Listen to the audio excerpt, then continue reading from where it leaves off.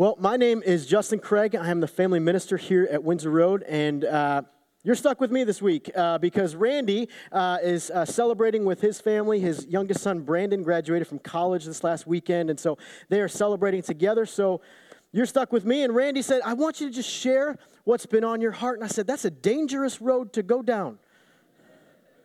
But that's what's going to happen this morning. I'm going to talk about being unqualified and being okay with it. Now, I don't know about you, but there's always been times in my life where I feel unqualified for something. And when I was talking about this topic with my wife, she said, well, is there ever a time where you feel overqualified? And I'm like, well, actually, there was a job interview once at Family Video, and they're like, you're too overqualified. And she's like, really? And I'm like, what does that mean? I mean, her immediate response, really? It's just like, thanks for the, confidence, little pat on the back. Appreciate it. But we all have times in our lives that we are unqualified, that we feel unqualified. And I will never forget our 1-year anniversary. Stephanie and I were taking a weekend. We were scrounging up the last amount of money we had, and we were gonna stay in a hotel room up in Galena at Eagle Ridge Resort. Beautiful resort. Scrounged up our last $200 and sent it up there for them to have and do whatever they wanted with. And we couldn't have felt more unqualified as we enter the parking lot because we pull in one of these. That's right. That is a 1995 Pontiac Grand Am. Now, at this point, that car was 12 years old. And this is not the actual picture of the car because my car had a ginormous dent on the side of it, and it was running a little rough. This actually looks pretty nice, except for that dent above that fender there. But anyway, ours was not good. It did not run great. We were happy it made the hills of Galena, which aren't that big, but it was just running a little rough. I guess you could call this a hoopty. Okay, this is a hoopty mobile. And we pull into the parking lot, and we are parking, going down the aisle next to the Cadillac. Feeling good about myself. Then there's the BMW. Then there's the Mercedes-Benz with the 2-door and the convertible because they don't have kids. And it's just like, this is terrible. Right? I mean, I've never felt more unqualified. We're not even in the door yet. So here come two 22-year-olds. We're getting checked in and everything. We get to our room, and it's beautiful. Just a beautiful room. Okay, you walk in, there's this giant bathroom straight in front of you, and it's got this huge soaker jacuzzi tub, and I'm like, that's cool, that's so great. And then we go into the other room, and I'm like a kid in a candy store because I'm just so excited that I can afford to stay here for one night. Okay? So we get into the room, and there's like this huge brick fireplace over here, big screen TV over here, big king-size bed, and we were poor, so we slept in a twin bed. So this was quite an upgrade. It was awesome. And so we were just really excited about this. So we set our stuff down. We went out for a nice bite to eat at Wendy's. What? You guys don't pretend you don't like Wendy's, okay? Their chicken nuggets are awesome, okay? But we go out to some Wendy's or someplace like that, and we get our food, we eat, we come back to the hotel, and I'm like, you know what? You deserve a bath. I'm going to draw you a bath. Okay, so you stay here, I'm going to draw you a bath, and then I'm going to come in, I'm going to watch the baseball game because I thought the Cubbies were on. Okay, so I go into the bathroom, and I'm like, you know what makes a bath great? Bubbles. Bubbles are so much fun. And so I'm like, let's find some bubble bath. No bubble bath in the fancy hotel. So I'm like, what's next? Shampoo, right? Because shampoo is the best thing. So I did a little dollop in there, and it makes a little foam pit at the bottom by the faucet. And I'm like, well, that's not going to do. So I squeeze the whole thing into the bathtub and swirl it around, trying to get it going. So finally the bathtub fills up, and I push on the jets. I come out. I'm like, hey, it's all ready. I'm going to watch the game. She's like, oh, great. She goes into the bathroom and starts laughing and giggling like a child. And I'm like, are you all right? She's like, you have got to come see this. So keep in mind, I'm trying to play the smooth card, and that card does not exist in my deck, all right? So I'm trying to figure this out. It's just not happening. So I come in. There are 4 feet of bubbles in over the bathtub. And I'm like, well, that's not what you want. Because you can't even see the tub anymore, right? They're starting to overflow, and so we do the drain thing, and we start patting them down. We start getting them all down and everything. And I'm like, well, this is a great start to this weekend getaway. Awesome. Then the next time, we get done with the bath, and, I go in, and I'm like, I'm going to light a fire. Let's do a fire, right? Nice big fireplace in there. Let's do the fire. That'd be nice. That'd be so comfy and cozy. It was not. Okay, so what happens? We go in, we get the fireplace open, we get it all ready and everything. We get like the Duraflame log, and unwrap it and throw it in there. We're so excited. We're starting to light it, and all of a sudden, there's moths everywhere in our room. And I'm like, oh, I bet I left the patio door open. I go over, patio door's closed. I'm like, what in the world? And they're coming out of the fireplace. You see, moths are surprised in Illinois when someone tries to build a fire in August. And so they were coming out to surprise us the same way we surprised them. And so now they are all over our room. So light a nice fire turns into kill the moth. So we were trying to kill these moths. And I'm not talking like the ones that hang out by your front light at your house. I'm talking about birds, all right? These things are huge. And they are massive. I feel a little bad because it looks like we're killing the monarchs, but they're not. They're moths. They're terrible. They're evil. So we're trying to kill them. It turns into a game of who can kill the most moths. Finally, we are exhausted. We are done. And it's like, I don't even care about the fire. I don't care about the game. Let's go to sleep. I just want to lay down for a little bit. Okay, this has been a very traumatic day for me. I can't add up in the parking lot. I can't, provide a nice bath for my wife. I can't do a fire. What is going on here? Let's just lay down. Pull open the covers. Moths are in our bed. And I'm like, excellent. Great. And so it's like a kill it and then sweep it out of the room. It looks like a massacre in here. Like moths have been killed all over the place. It was a great, great weekend. Now the next day, we actually went mountain biking and my chain fell off. And I'm like, I can't even ride a bicycle. What is the matter with me? It was terrible. Life will not always be perfect. There will be hiccups. There will be times of inadequacy. And at one point or another, I know we have all felt unqualified for something. Maybe you didn't have a bathtub tell you that you were unqualified, but maybe it was a boss. Maybe it was a friend, a close friend. Maybe it was somebody in your family. Maybe it was your spouse or your former spouse. Maybe it was your parents as you were growing up. Maybe it is you as a parent. You feel unqualified. Maybe your kids have gone out of their way to tell you that you are unqualified. You see, we all secretly fight the feelings of inadequacy, insufficiency, and incompetence. And we wonder if we will ever measure up. We fear that we are not enough. And maybe we go to the extent of maybe it's a crack in my character. Maybe there is something wrong with who I am. Maybe it's some sins that are in my life, right? Maybe it's the lust or the anger or the addictions or the greed. Maybe it's all of these things in my life. Or maybe it's the past, right? Maybe it is our past, and we are afraid at some point our inadequacies of yesterday will impact the qualifications of ours for tomorrow. I know we have all asked the question of what if I fail? Whether you are starting a new journey or you're simply starting a new project at home. What happens if I fail? You see, sometimes our failures or the fear of failing will be so loud that we cannot hear new opportunities. And sometimes our self-doubt will sabotage our success before we even get out of the gate. We tend to avoid our weaknesses at all costs with the fear of not appearing strong. But what if I told you this morning, told you that I wholeheartedly believe that what God leaves out is just as important as what he puts in. And I want to be clear about what we're talking about this morning. There is a big difference between weaknesses and sins. Weaknesses are the things in our lives that God leaves out so that we will rely on him.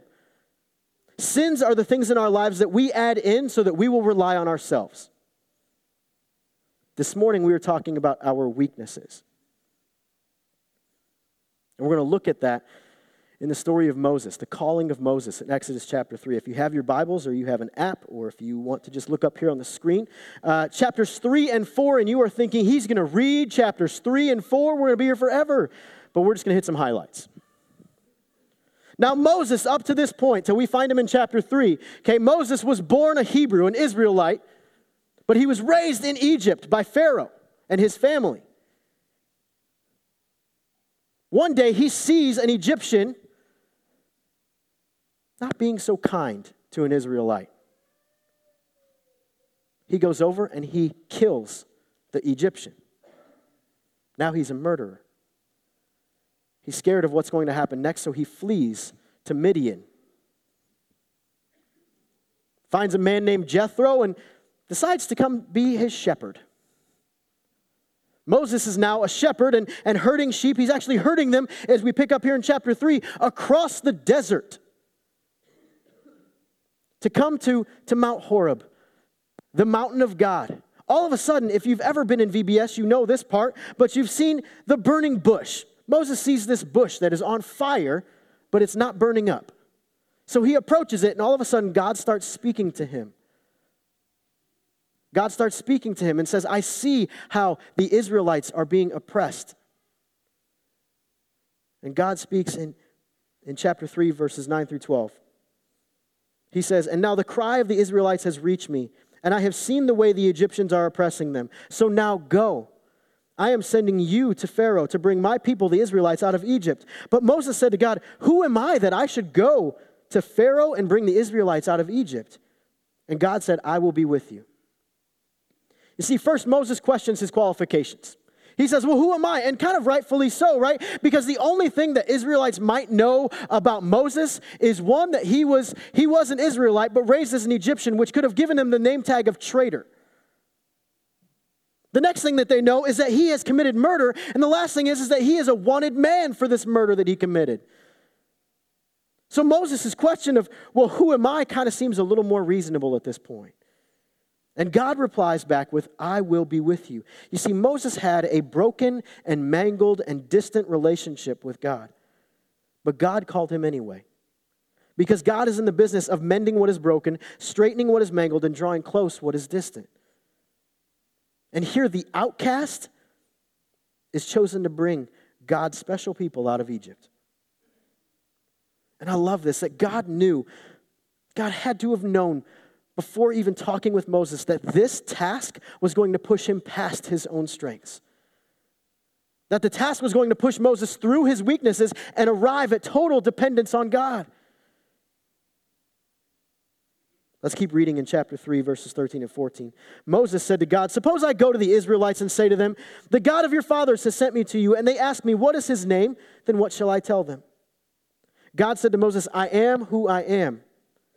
This is what you are to say to the Israelites, I am has sent me to you.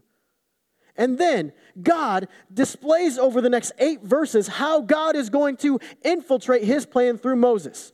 Now, I don't know about you, but when I've ever felt called by God, I've never gotten the playbook. I've only gotten well, go here, and then I'll tell you what to do. And then go here. Sometimes I don't even get to go here. But Moses gets the entire playbook here. God says, here's what you're to do. Here's what you are to do. Go to the Israelites, tell them the plan. Okay. Then I want you to go to the elders of the Israelites, and I want you to tell them the plan. And then I want you to go with the elders of the Israelites to Pharaoh, and I want you to tell him that he needs to let my people go. And then God says to Moses, he says, now I know that Pharaoh is not going to let you go. So at this point, I will stretch out my hand. I will perform some wonders, and then he will let you go. These wonders are what we call the 10 plagues, and they are a few chapters later. So Moses gets the entire story, the entire playbook, and then we get to chapter 4, verse 1, and Moses answered, what if they don't believe me? Or they don't listen to me, and they say, the Lord did not appear to you? See, here Moses questions God a little bit. He says, well, what if they don't believe me? I mean, this is a nice plan, Lord, but what if they don't believe me? What if they don't get it? What if they don't understand?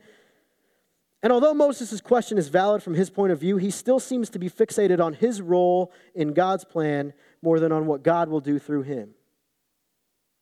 See, Moses is concerned not whether Pharaoh will recognize his authority, but whether the Israelites will or not. And again, after this question, God reveals another plan. He says, here's some things to help you. He's like, what's in your hand? He goes, well, a rod. I'm a shepherd. He's like, throw it down on the ground. Throws it on the ground, becomes a snake. Moses is a little terrified, and God says, why don't you pick that snake up by its tail? And I don't know about you, but that seems like a dangerous thing.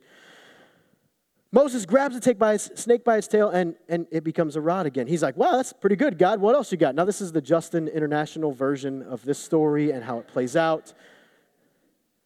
But Moses, being the question asker, figured this might be a little accurate. God, what else do you have in store for me? Because, I mean, that's pretty good, but it's not awesome. Like, I mean, that's cool, but it's not, it's not awesome. I need something that can help me prove that you have spoken to me. And so God says, I want you to put your hand inside your cloak. Put your hand inside your shirt, and then pull it out, and it's got a terrible skin disease on it. Biblical scholars have argued that this is not just some plain old leprosy that Moses would have known about. No, no, no. This is a new skin disease that he would have never seen before. He becomes a little scared. God says, put it back in your cloak, comes back out, and it's clean again. Like, wow, God, that was pretty cool. You know, that was pretty good. He's like, but what if Pharaoh doesn't believe me? He says, here's what I want you to do. I want you to take some water from the Nile River, their only source in their entire town, in the entire Egypt region.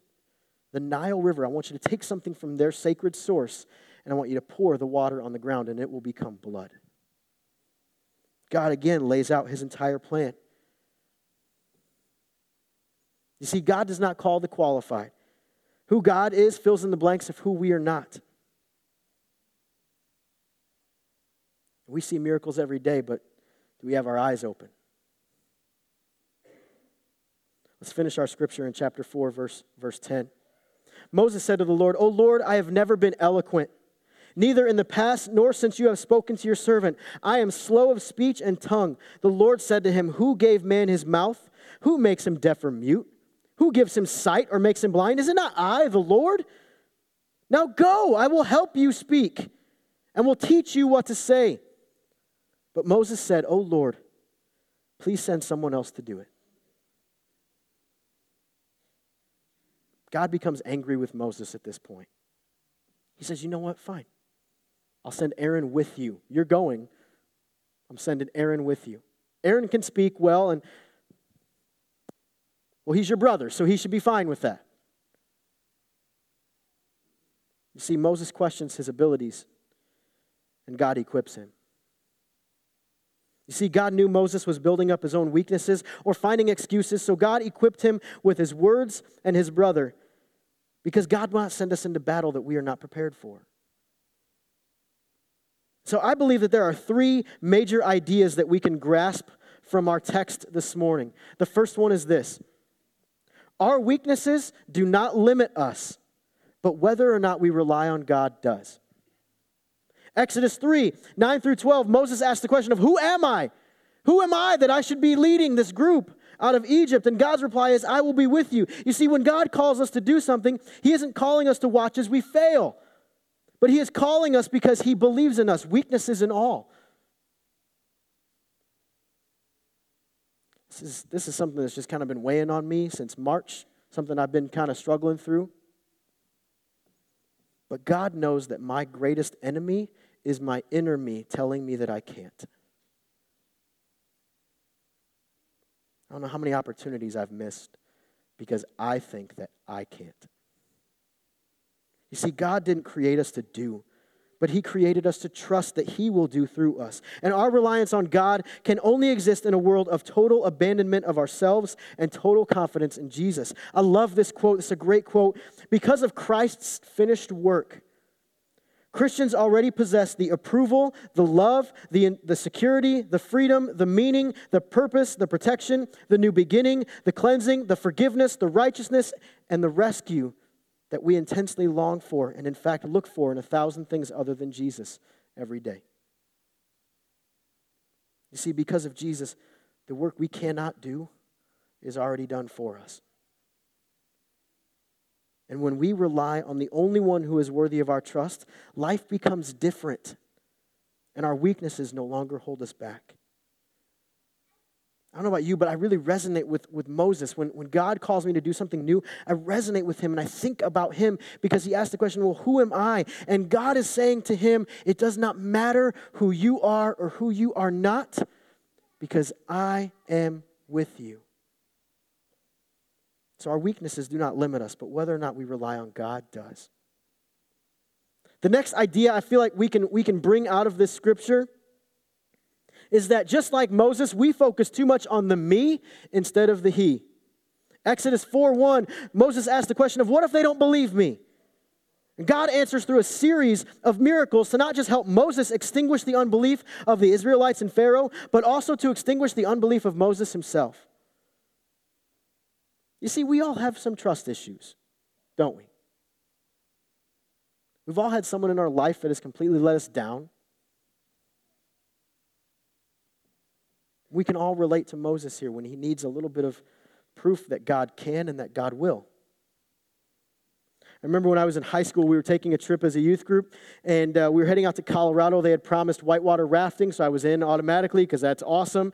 And then they had promised, some rock climbing and backpacking and camping, and I'm like, those all sound like fun things. I like pretending that I'm homeless for a little while, so let's do that. That sounds great. And so we get out there and everything, but they didn't tell us that the mountain that we were climbing was also the one that we were rappelling down. And me and heights at that point did not get along. I was not a roller coaster person until I was forced on them by my family. And I was definitely not a back down the mountain with a piece of rope holding on to you kind of person, because those people tend to be a little crazy. And so we get there, we get to the site where we're going to be climbing the mountain, and we're climbing, and I love climbing, and I was actually pretty good at it. So I didn't feel too bad about, climbing up to the top and everything. I got up to the top, and I'm like, where's the escalator? I'm going to need the escalator down, please, because backing down a mountain is not on my bucket list, and I certainly don't want to meet my bucket before I have to, okay? So here's what I'm going to need is I'm going to, what's the other way out? He's like, well, you got to put that harness on. I'm like, okay, but what do I do? He's like, well, you're going to go back down the mountain. I'm like, oh, I climb back down? He's like, sort of. And so I get up there, and everybody's kind of watching because I was hesitant, and I started doing this last. Okay, so everybody's watching, including my girlfriend, who is now my wife, and her friends.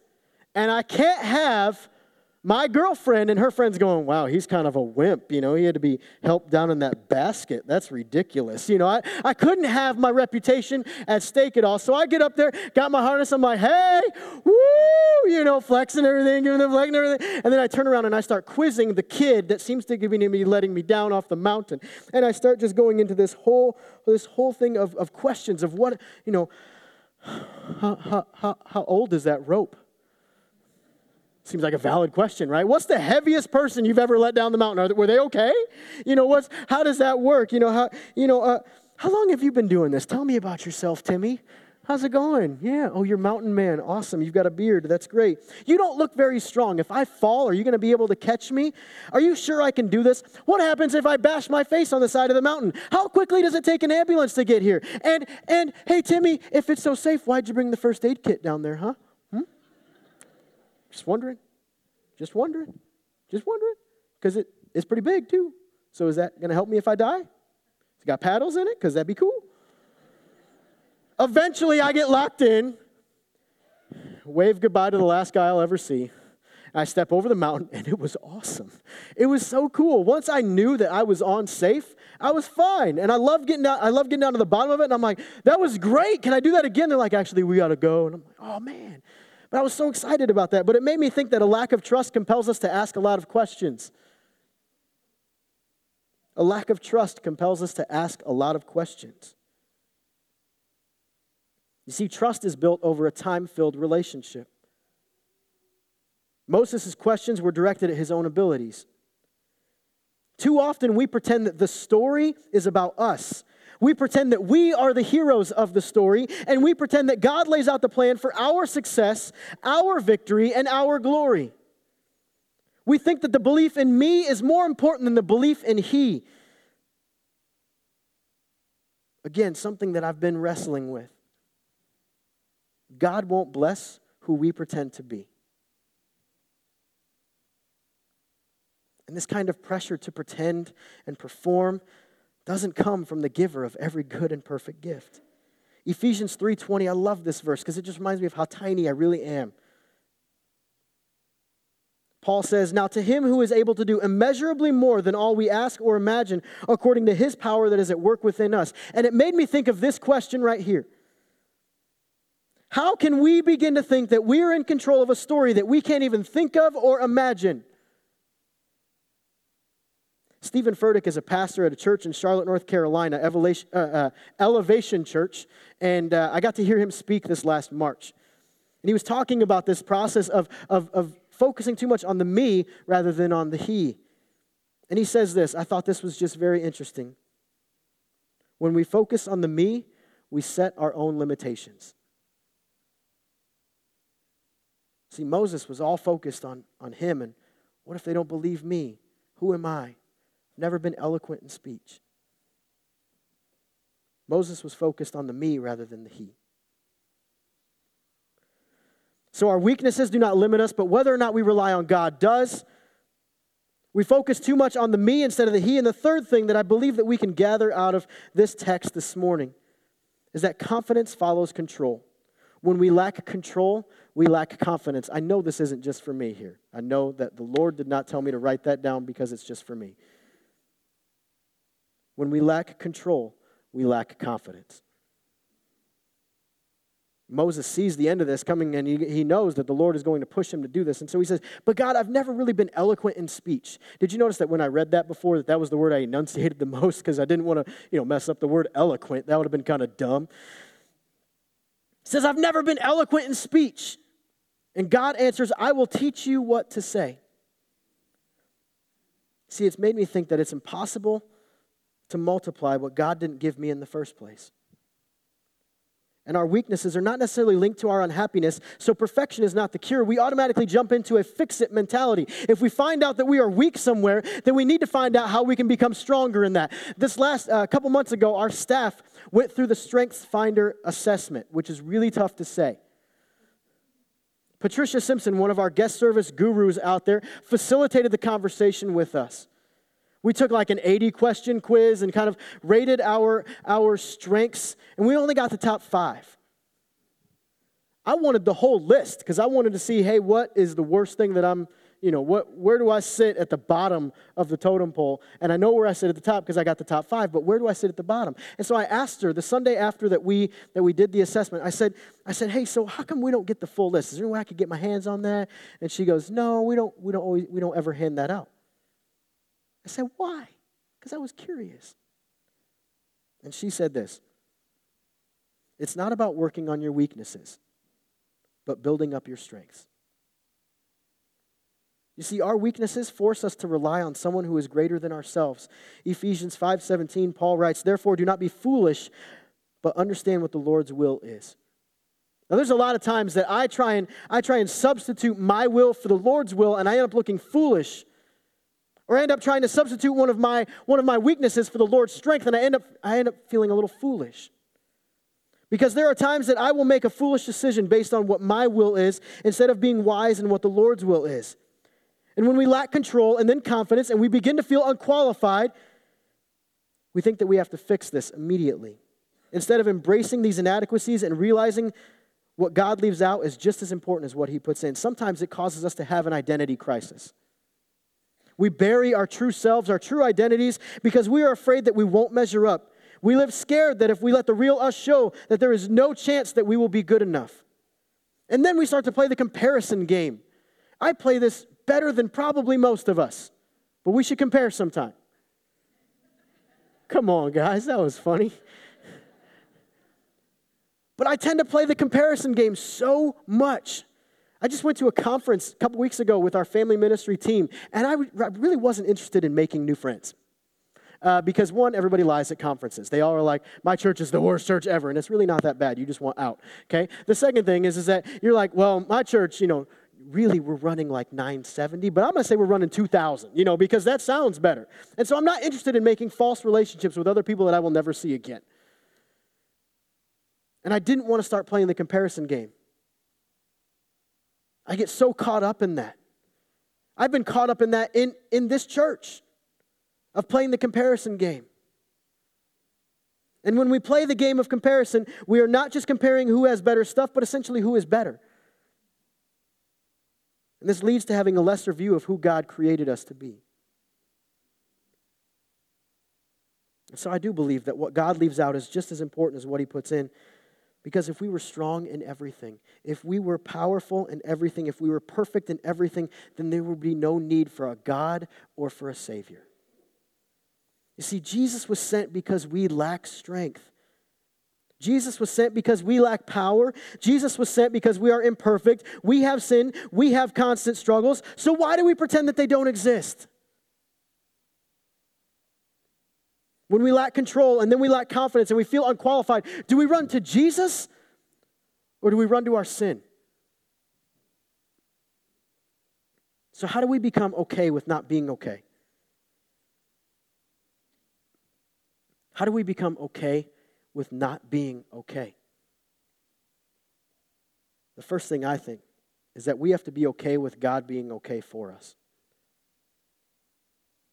You see, we can no longer be afraid of what others think about the ways that God pieced us together or the ways that God didn't piece us together, because he fills in the gaps. And this is something that has been, again, sitting on my chest like a bad cold that won't go away. That we have to stop pursuing the perfect us that we let others define and start pursuing the imperfect you that God designed. You see, the Christian life is far more than perfecting ourselves. Perfectionism is the enemy of progress. The impossibility of our perfection is the very reason that Jesus came.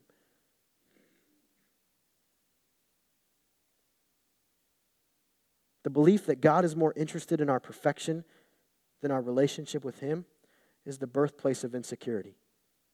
Because when we always reach for perfection, we will always fall short.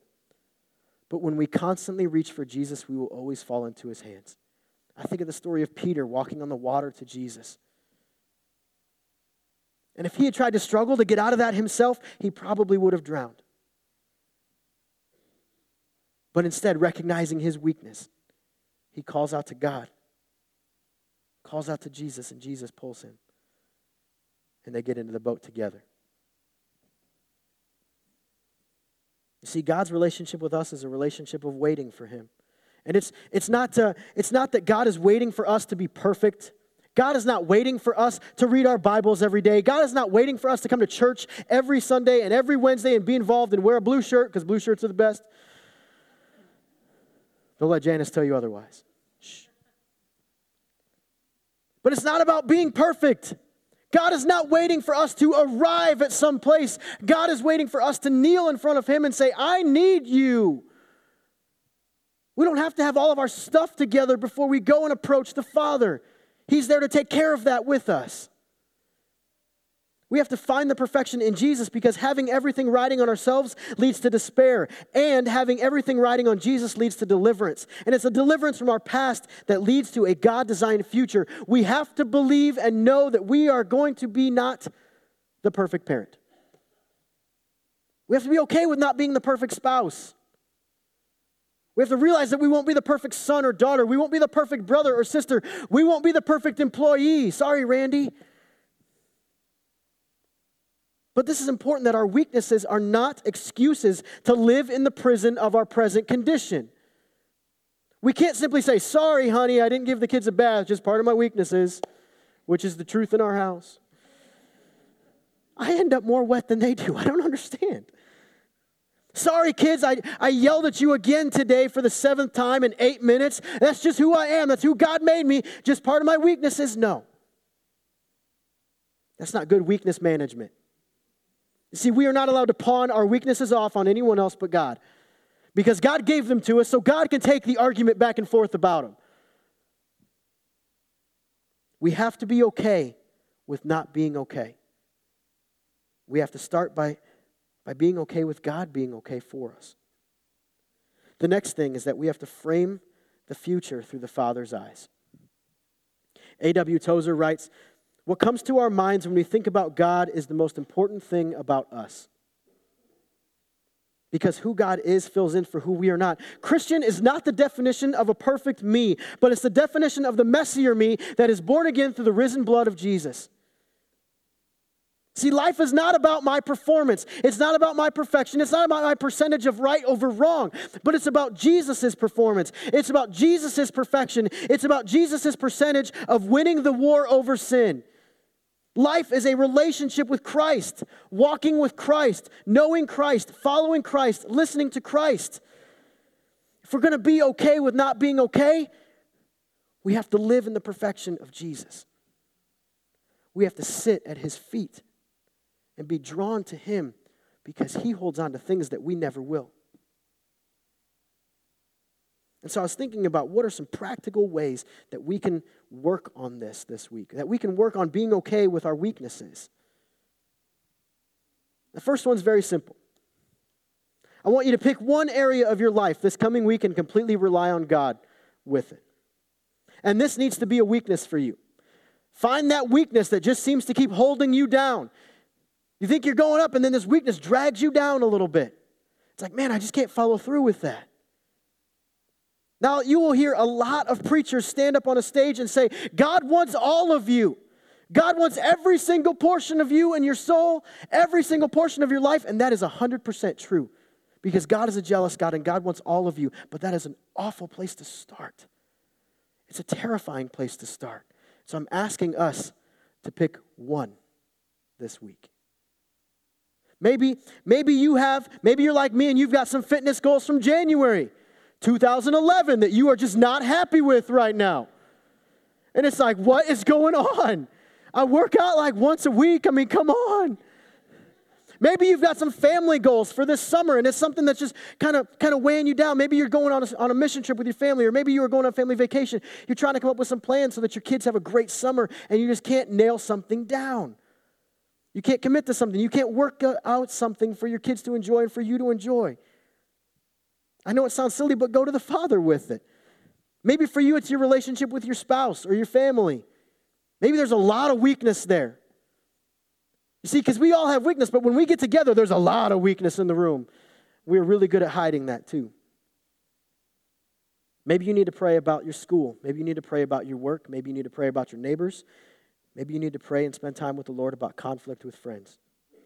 But whatever it is, and get this is important. I want to say it slow because I had 12 people ask me after first service, what did I say? Whatever it is, you cannot complain your way to results. You have to spend time with the one who offers results. So pick one area of your life this week and allow the Lord in so that he can make a difference in your weakness. The second and final thing is that we want to focus the story of your week on Jesus. See, the story is not about the me. It's about he.